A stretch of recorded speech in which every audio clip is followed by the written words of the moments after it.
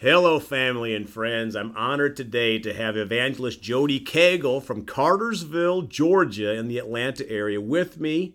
And you can contact Jody at Jody Cagle Ministries on his Facebook page. Well, let's pray. Father, we're so thankful. You're a good, merciful, gracious God. We come to you today hungry, Father. Speak through Jody, Father. And we come not only to hear the word, Father, but to apply it to our lives. In the precious name of Jesus, amen. Well, Jody, I'm so honored to have you today. Thank you for taking time. I know you got a little bit of drive to head back south here in a bit, so thank you so much for taking time. I'm just going to turn it over to you for whatever the Lord has on your heart today. Praise God. Thank you for allowing me to come on here and share. Just kind of wanted to share a little bit what happened to me about 16 years ago. You know, the scripture in Romans chapter 8, verses 26 and 27 says, "Likewise the Spirit helps us in our weakness, for we do not know what to pray for as we ought, but the Spirit Himself intercedes for us with groanings too deep for words. And He who searches hearts knows what is the mind of the Spirit, because the Spirit intercedes for the saints according to the will of God." And just a quick testimony about how God used my mother-in-law and father-in-law. We were living in Oklahoma. We were senior pastoring, me and my wife, and had a 2-year-old son, almost 3-year-old. Then my wife was pregnant with our daughter, and she's now 16. But I went on a mission trip to Armenia, Colombia, and we left out and we were preaching the gospel. We were helping build a Bible school during the day and preaching at night. So it was pretty awesome, man, to see God moved, the Holy Ghost moved, just healings and just salvations, and just a wonderful, wonderful time. Well, on Wednesday of that week, my mother-in-law and father-in-law, who are also fellow ministers, felt the Spirit of God speak to them and say that Jody, myself, was in trouble on Wednesday.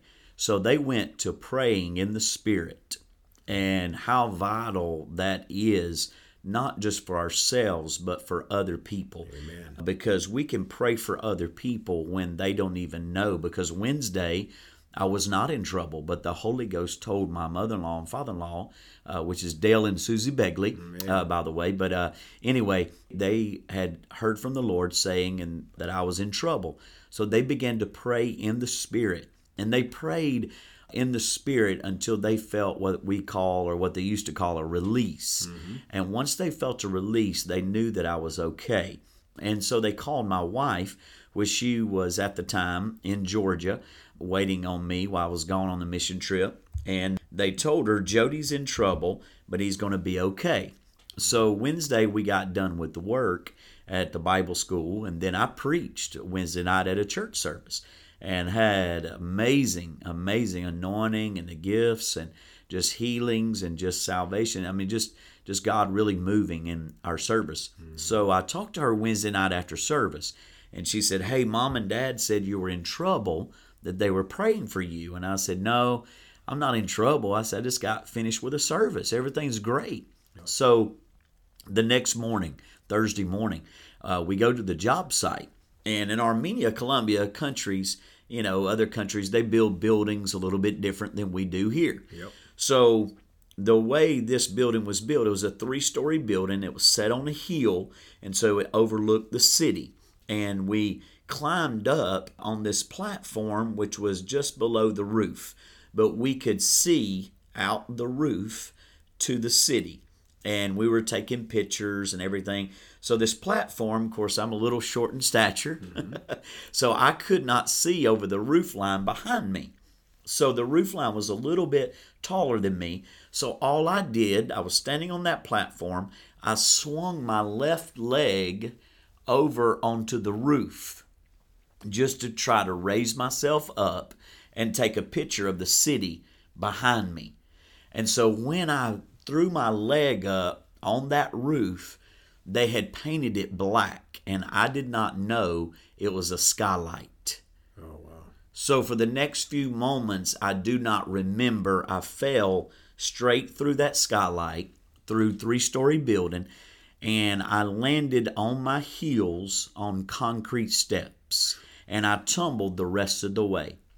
Now, I don't remember that. I guess it had knocked me unconscious falling through. And so I remember, though, that I was laying there and I was trying to come to. And we had probably about 25 or 30 missionaries with us. Okay. But I heard praying like I'd never heard praying before.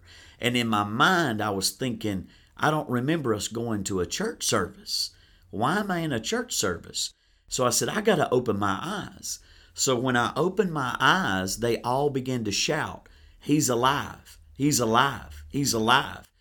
And so I looked around, and then I remember my left leg was behind me. I was laying on my left leg, and I said, I got to kick my leg out. It's hurting. So I kicked my left leg out. I was laying on my right side. So I was trying to pick myself up with my right arm. Well, when I went to move my right arm, it would not move. And so I knew something had happened. I looked down. I began to see blood and different things. So the next few moments, they called an ambulance. And the missionaries took me to the hospital, which they began to run tests. They began to check everything. They began to look at, in my intestines, with my back, my legs, and all that. And so once they finished that, the Armenia doctors told me that my back needed to have surgery, that if they moved me to the left or to the right, that I could be paralyzed the rest of my life. And so I was pastoring at the time in Oklahoma. So here I am, a man of God, preaching the gospel. I just fell in a foreign country, and I'm laying on a hospital bed, flat on my back. And I looked to my dad, who was with me on this mission trip, and I said, "Dad, I don't know what to do." The American doctors called later that day, and I told them exactly what I just told you. And the American doctors said, "It's your decision.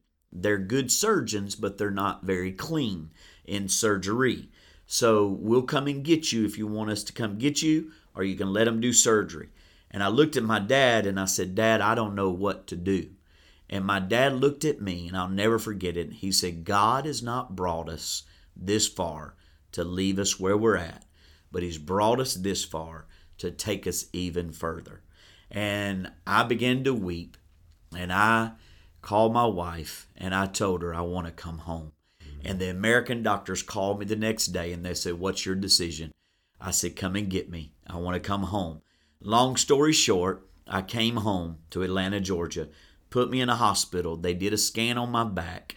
The only thing I had was a fractured vertebrae. I had a dislocated elbow on my right arm, and then I had a few stitches in the back of my head. And I said, and so they said, "Well, you don't need surgery. You just got a fractured vertebrae. We'll put you in a back brace for a couple of months, and it'll heal up just fine."